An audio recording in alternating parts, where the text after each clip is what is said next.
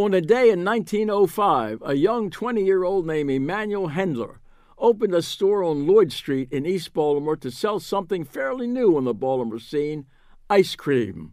At the time, ice cream had a special presence here in Baltimore because the product was first crafted here by one Jacob Fussell.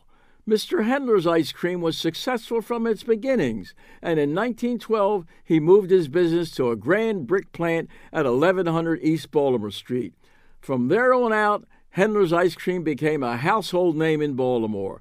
The company's Kewpie doll trademark was everywhere and widely recognized. The company at its peak in the 1950s had distribution in 400 stores, served by a fleet of famously yellow and red delivery trucks.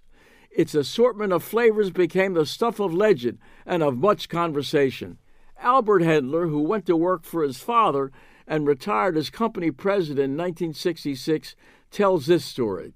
When Howard Johnson began advertising 28 flavors, I became curious to see how many flavors we had.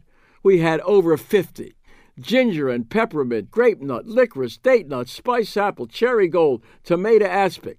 But eggnog was our best seller. It was flavored with pure rum, which we put in bonded warehouses for 3 years. We were the only ice cream company in America to have a liquor license for the blending of whiskey for other than drinking purposes. The quote ends, but a Baltimore story begins. Word was out. On New Year's Day, hostesses in Baltimore began serving eggnog made with Hendler's ice cream, which gave their eggnog a bit more interest, and legend has it helped ensure a most successful New Year's Day party. Hendler's eggnog has not been around since 1971. But in its memory, sing one last brave farewell course of Old Lang Syne to the only eggnog ice cream in America, made with pure rum. It was served only in Baltimore. Those were the days. Happy New Year.